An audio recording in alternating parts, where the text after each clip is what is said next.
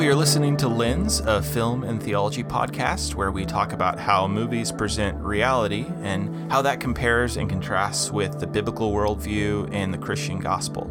My name is Brad Whitty. And I'm Pip Craighead. And so the film we're talking about today is Rebel Without a Cause, a 1955 film with the legendary James Dean.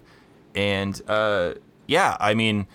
Pip, how was this movie the first time you saw it? How is it different than what you were expecting? Yeah, great question. So I saw it in film school, actually. They were doing a series of films on Natalie Wood.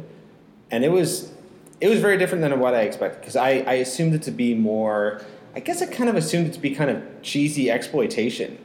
Like, not like outrageous exploitation like a Roger Corman film, but I just kind of expect it to be like a dumb film about, just kind of rebellious youth doing stupid things, and maybe like a tragic end, or like kind of a just kind of morality tale at the end, where it's just like, oh, these people made bad choices and this is what happened. But it was so much more profound, and I've seen it probably a half dozen or so times since then, maybe more, and it has stuck with me. It's just far more profound than I was expecting. Yeah, I have to confess, the first time I tried to watch this movie was probably about 10 years ago, and I was hanging out at some friend's house, and maybe it was the mood I was in or whatever, but we got into watching the first scene, and the moment where James Dean suddenly, where Jim suddenly yells at his parents, "You're tearing me apart." Mm-hmm. For whatever reason, I wasn't ready to watch a movie where a teenager yells at his parents, "You're tearing me apart." Like, for some reason, I felt like, oh boy, this feels really on the nose. So I did. So like, I actually said to my friends, I was like, "Hey, can we watch something else?" That's funny. But it's funny because I had the same experience when I watched it more recently, where it almost kind of feels like once you have to just kind of accept, like, okay, this movie is over 50 years old, and they, people spoke differently, dialogue is different. You just kind of have to submerge yourself into this world, and once you do, like, stylistically, it's amazing. Like, the dialogue, the way that it's filmed, the pacing, the music, it just totally takes you into this world, and it's a very enjoyable experience.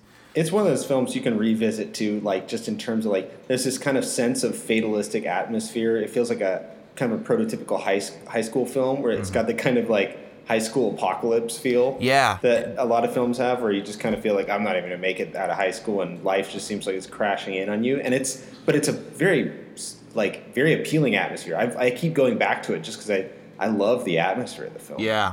I think, speaking of what you said, the kind of fatalistic tone, what I love about this movie is, whereas I feel like a lot of movies about teenagers have that tone and that vibe of, like, what does anything matter? We're all going to die someday anyway. Like, why not just enjoy the time we have, and none of this matters anyhow. What I love about this movie is at near the very beginning of the movie, we are actually given the, like, direct reasons of why the youth all feel this way.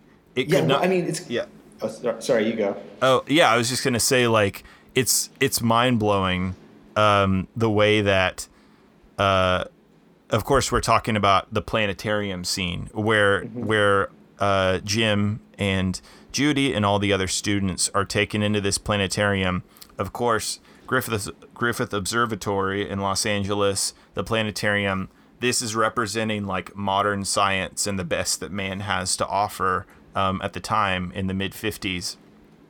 And basically, what is actually said in the planetarium speech is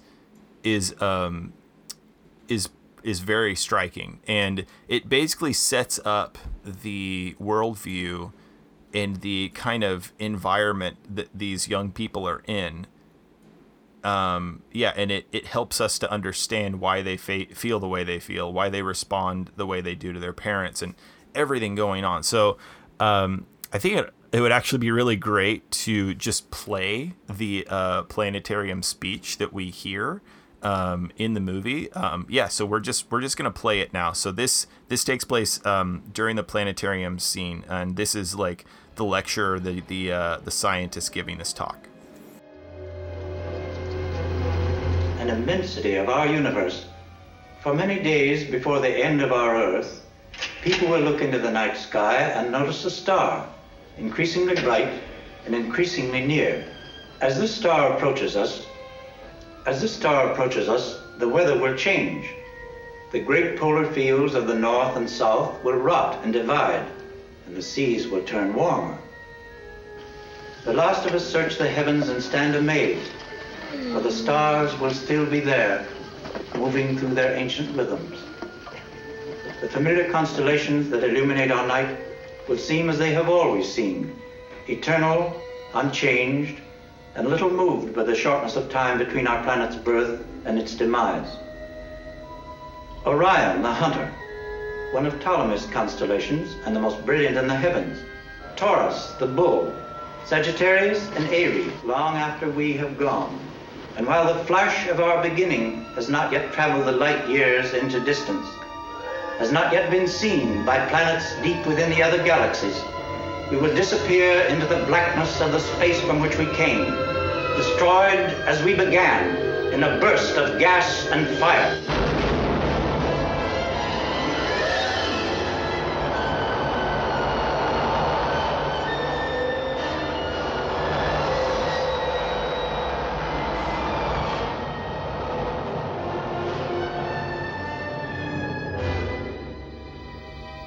The heavens are still and cold once more. In all the immensity of our universe and the galaxies beyond, the Earth will not be missed. Through the infinite reaches of space, the problems of man seem trivial and naive indeed, and man, existing alone, seems himself an episode of little consequence. That's all. Thank you for your attention. Thank you very much. Here's something that's kind of weird about it. I want to say, just I've been to the Griffith Observatory several times. The last time I was there, the kind of presentation, the planetarium presentation, wasn't that dissimilar.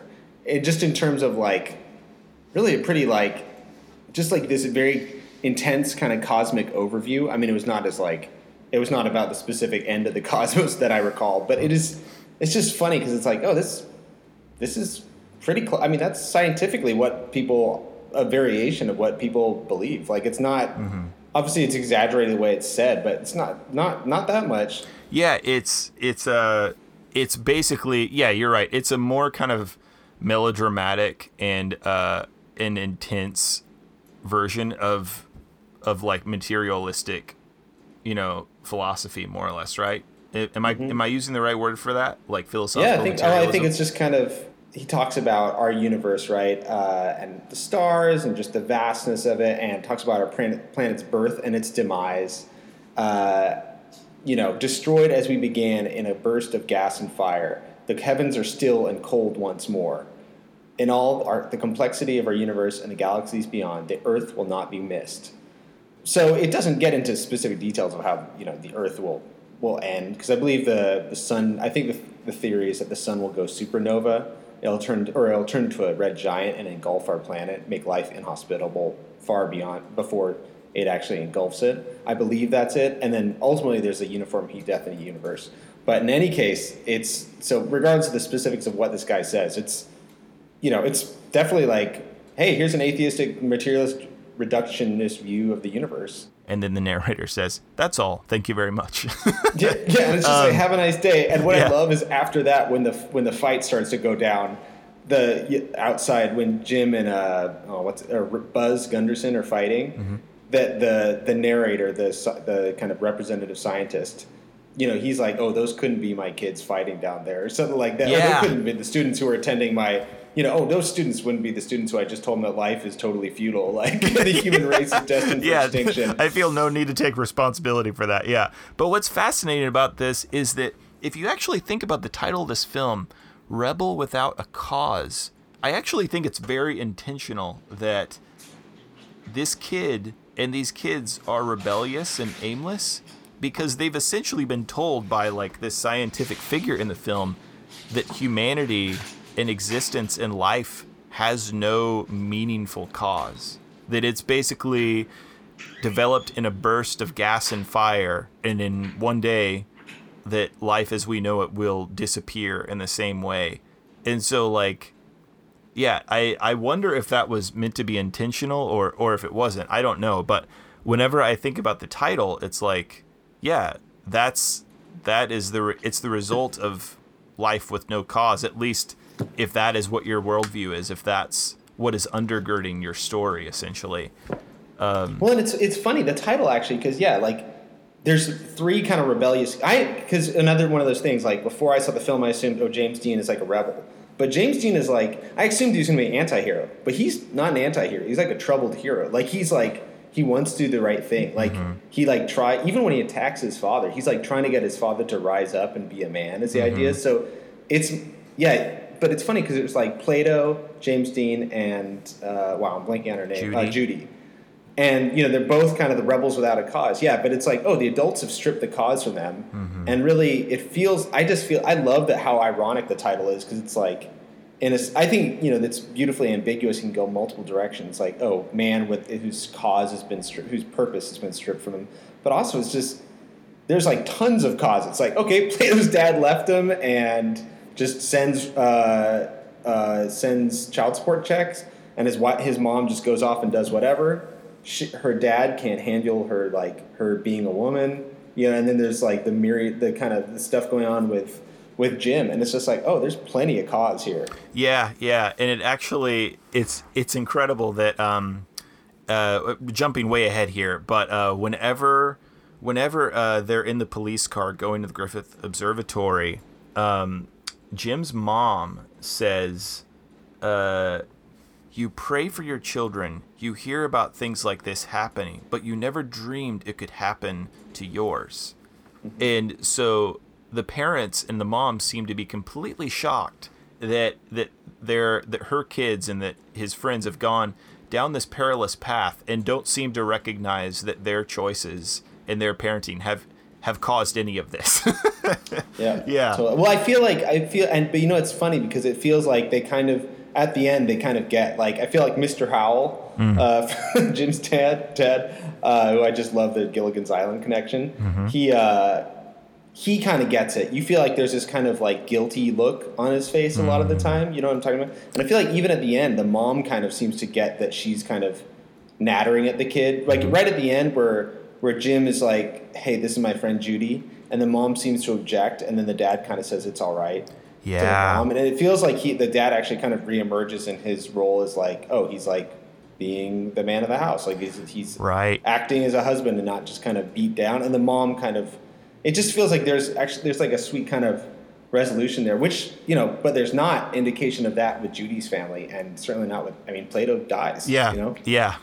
Yeah, totally. Yeah, you and actually hear even Plato's mother figure. I didn't realize. I was just thinking now. Plato's mom is not present at all, but his mother figure mourns his death. You know, who's their maid or I wasn't quite sure what her role was, but something like that. Yeah, it's fascinating that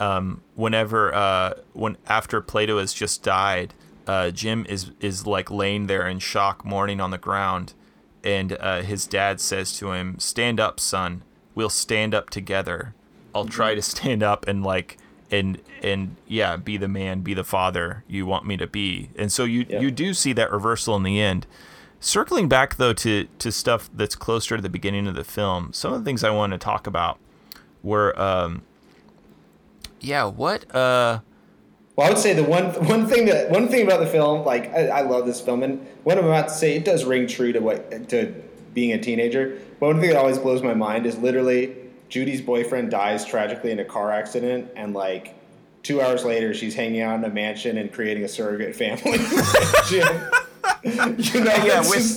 it does kind of ring true to a certain sense of how like adolescence, you know, like how romance and all that kind of stuff is just so like can be so tumultuous, but still you just watch. Yeah. You're like, well, this took place in the whole film takes place in a 24-hour. Yeah, so. and here's what's here's what I think about Judy that's so remarkable. Yeah, you're right. Whenever her boyfriend dies, there's a moment there where she's like standing next to the cliff, and like Jim has to reach out to her, where you almost get the sense of like, oh, do Jim and Plato get the sense that she's about to jump off and kill herself? Yeah. So there's that. But then, yeah, you're right that within a 24-hour period, she's already done morning buzz, and she's like telling... Well, literally the same night. Literally the same night. Because the whole film's 24 hours. She's telling Jim that she loves him and like is kissing him. And to me, what I think is going on with this character is that it's very clearly demonstrated in the scene with her father, like in their dinner scene in her home. She is just trying so desperately to connect with her father and like trying to show him affection and receive affection from her. And this man does not know how to show any kind of affection to his teenage daughter. And so as a result, it's clear that she's seeking to get affection and attention from anyone who will give it to her. And that's why I think it's almost like it's trying to actually romanticize her and Jim's relationship as this like ideal like Hollywood romance, but like more emotionally and psychologically it feels like, oh, she's looking for attention and affection and like love from anywhere she can get it. And but you know what's interesting is it almost feels like her dad is uncomfortable. You get the feeling it has to do with just that she's a woman now, so you kind of feel like her dad is uncomfortable with her just having a sexuality, right? Sure. With her like being a woman. So it feels like her dad is uncomfortable with that. And then it feels like with Buzz is like a bad boy, and she's like, okay, she's hanging around with the wrong crowd.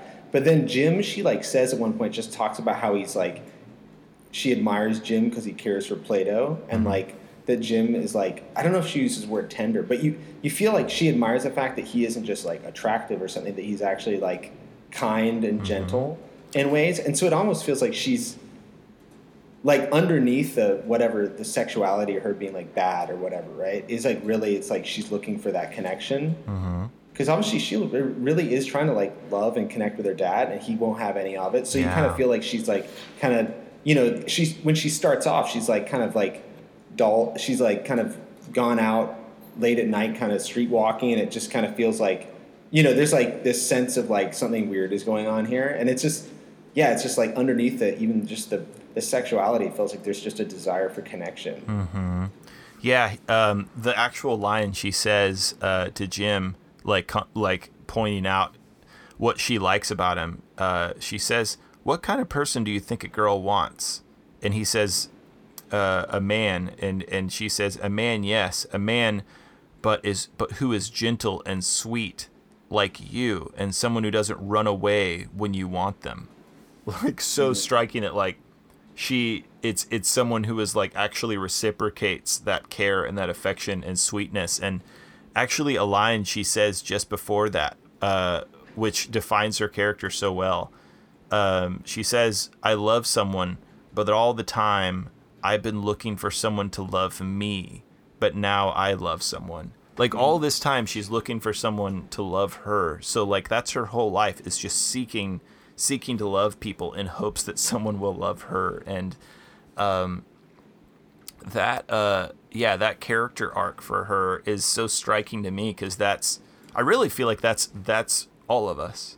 Like that's what all of us are seeking, especially in terms of like how we pursue romantic relationships, but really like in all of life, we're seeking that attention and that approval and that love. And what she says sounds like a description of Jesus. Yeah, exactly. You know, like, and it's interesting too. And then Plato's looking for a dad, and James Dean is looking for a dad too. And like, oh, that also sounds like humanity's need for like a good father who like is strong and kind and approachable. Yeah, and so in this world that we're inhabiting in A Rebel Without a Cause, where basically the accepted knowledge is that man has no purpose and has no cause and is just created in a ball of gas and fire. And also along with that, there's a total absence of like fatherly love and fatherly strength and care, and like someone who actually loves you back. So essentially, yeah, this is a world without without the good news of the gospel. It just, it contrasts so much with how in the gospel we see that the world is not, God makes the world with purpose, and he creates the earth, not as just something for himself. It ultimately is for his glory, but he creates it as a home for human beings. He creates a garden, and he creates a place for us to be able to grow and flourish and multiply and like to be in relationship with him.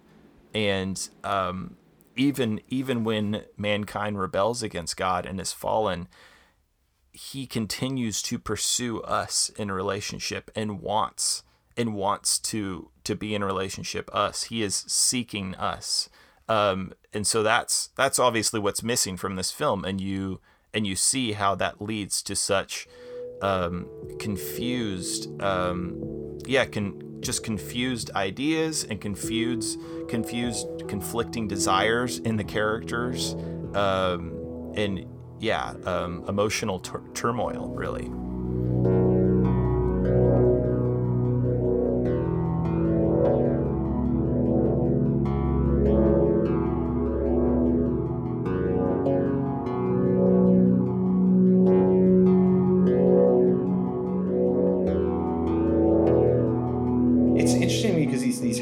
These families, these homes are so, from the out, Jim seems like it's a nuclear family. From the outside, it wouldn't seem that messed up, and then from the inside, it's like, oh, this is very dark. And there's the family just wants to save face. Like the mom says, don't go to the cops and share what happened.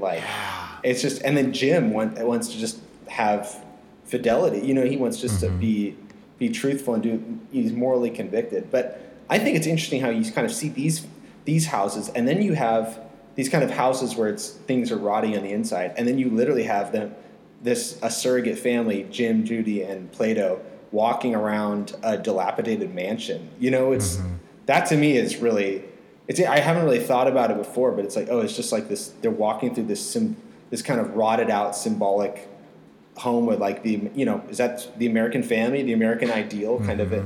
I mean, even the fact that I guess it's based on a book which was about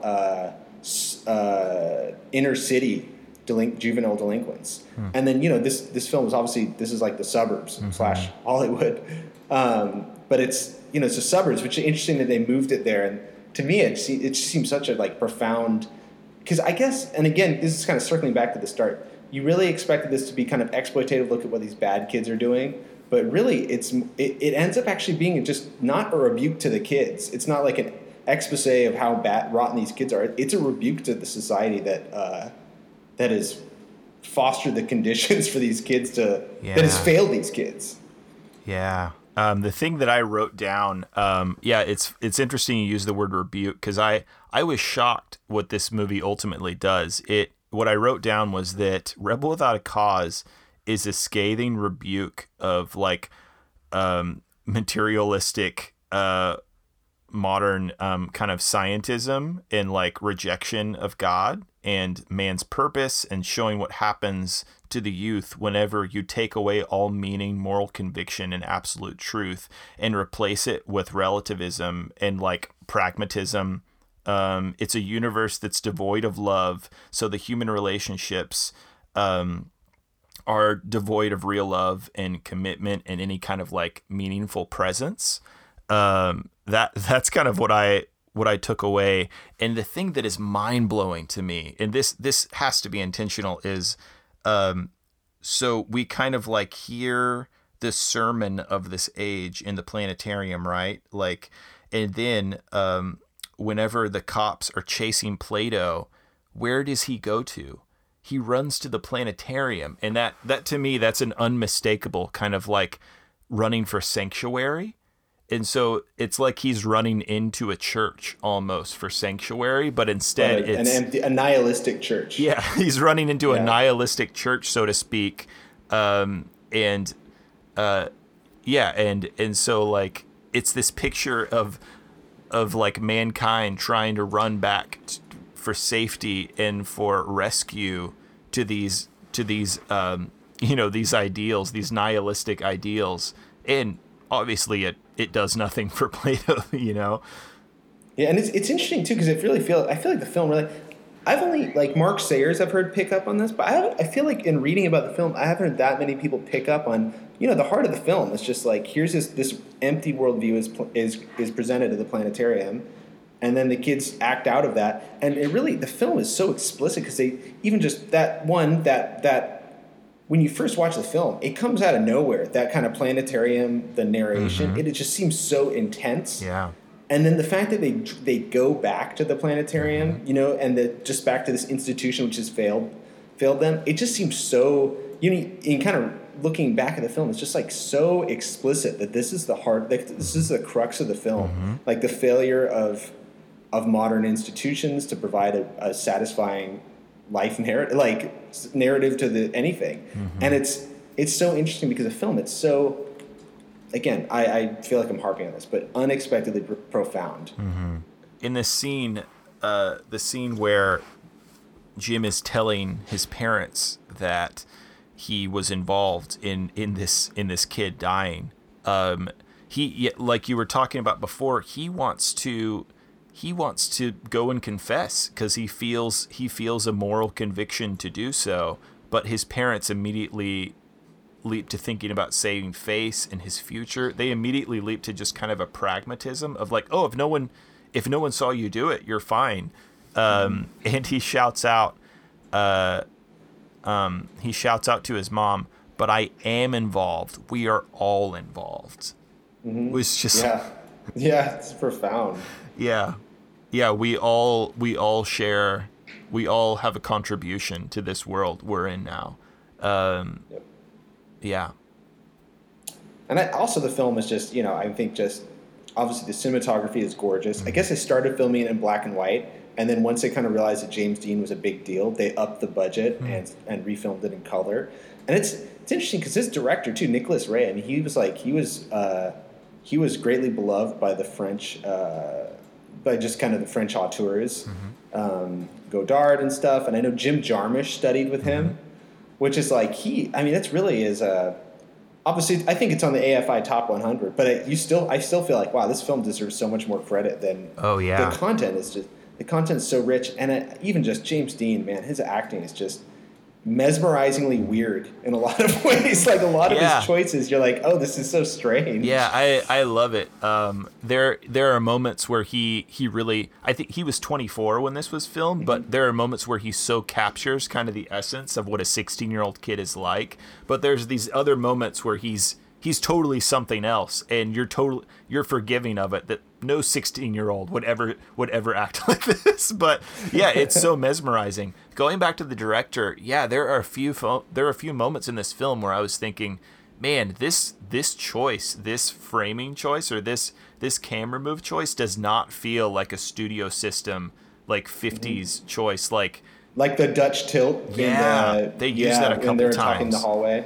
Yeah, the Dutch tilt happens during the argument with his parents, and it happens again when Plato dies, just to show like this world is skewed. This world, things are not as they ought to be.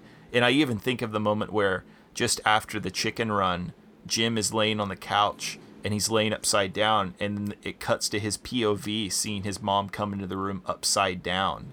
Like where they and I was just thinking like, man, what great choices that are subtle but just like go beyond the words, It's powerful. And it it really does, even just the night when there's that scene where the kids are kind of messing with Jim's dad, and there's like they like hang a chicken upside down or something outside, and they're like kind of making weird noises.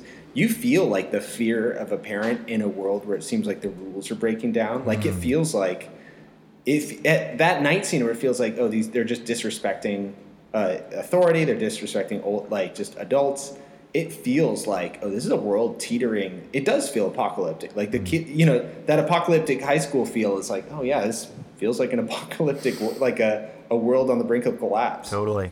Obviously, who knows if in the director's mind, Jim and Judy are going to break. They're just going to be dumb kids and have a relationship, break up, and then like move on or hurt each other. You know what I mean? Like, who knows what in their minds happens after the film. But it's interesting to me that like the film is about the search for connection, and there's almost like a sense of there is a sense of redemption at the end with James Dean and his father, and his father's dynamic with his mother, and his father's always very sympathetic. Like he seems very likable. You feel bad for the guy, but then and then Jim's relationship with Judy, you feel like there is a redemption and almost like a through human connection, through in a sense like a forming of a new family. There is a healing, and I don't know. Maybe there's something to the fact that they're walking away from the planetarium. That this guy died at the planetarium, and they walk away from the planetarium, and perhaps everything that the planetarium represents. I don't know. Yeah, that's a great point. They're walking away from the planetarium at the end. They're walking away from accepting this view of things. And also, it's interesting to me that it takes someone dying for there to be any hope of things changing. It takes Plato dying for there to seem to start to be a shift in Jim's dad, and like Jim being able to like speak up for himself, and that sense of connection you're talking about, which obviously reminds me of the gospel. Like, for us to have true connection with God, and for us to be able to have deep, like lasting, eternal connection with one another, someone had to die. Jesus had to give himself. He had to be the sacrifice to atone for our sin. Are there any other, as we wrap up, are there any other reflections of the gospel or any other things in the worldview, biblical worldview, that stand out to you? Yeah, I think, to me, I think the big takeaway is really just that the story, even if people don't realize it, even if it doesn't affect everybody the same way, the story that we're told about the universe, the story about the big picture of life, those, even if we don't seem to be affected by it, like, on an individual basis, the people, but, like, if the parents aren't affected by it explicitly, though they are in a sense, I think, the people below them, their kids, the people who come after them, they're affected. And just like the lies we tell ourselves, the narratives we cling to, those affect us. And so I think, to me, it's just like, really, it's a very warm human film, and it's just a reminder, like, hey, this kind of materialist philosophy, this does not work out. This is not give satisfying conclusions. Even if we try to take a positive twist on it, even if the veneer of civilization seems to hold, like underneath that, it has consequences. And so I think it's very heavy, but it's also encouraging in a way, because like, we have as Christians, like, if God made the world, like, that's a satisfying worldview to tell people that you're loved, even with all your mistakes and your screw ups, you're loved. And, just think that any of those kids in a sense, that's what they're looking for, is to be loved and shown truth, and to like know there's justice. James Dean is crying out for justice and for a right order, and Judy's crying out for love and actual authentic connection, and so is Plato, and it's just we need that.